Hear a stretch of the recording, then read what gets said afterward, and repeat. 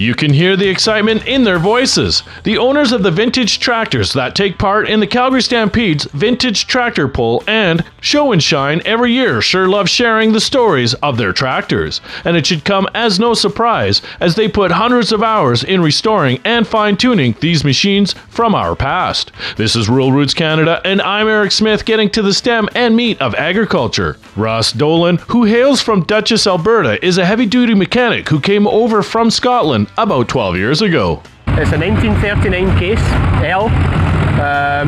This is only its second season pulling. I restored it in the winter 2 years ago.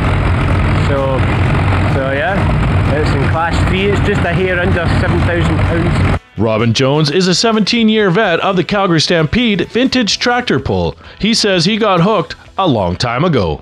It's a disease. No, I got them tractors. That's my only hobby, and I farm with case tractors, like newer ones, you know.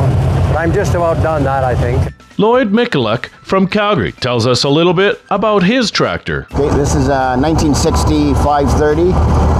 It just fits under the wire for the antique tractor pull because 1960 and older. I've had it about 5 years. I bought it running, but I overhauled it, re-sandblasted and painted it up. That's what it is now. Oh yes, oh absolutely, probably. Yeah, oh for sure, yeah, I didn't get paid yet.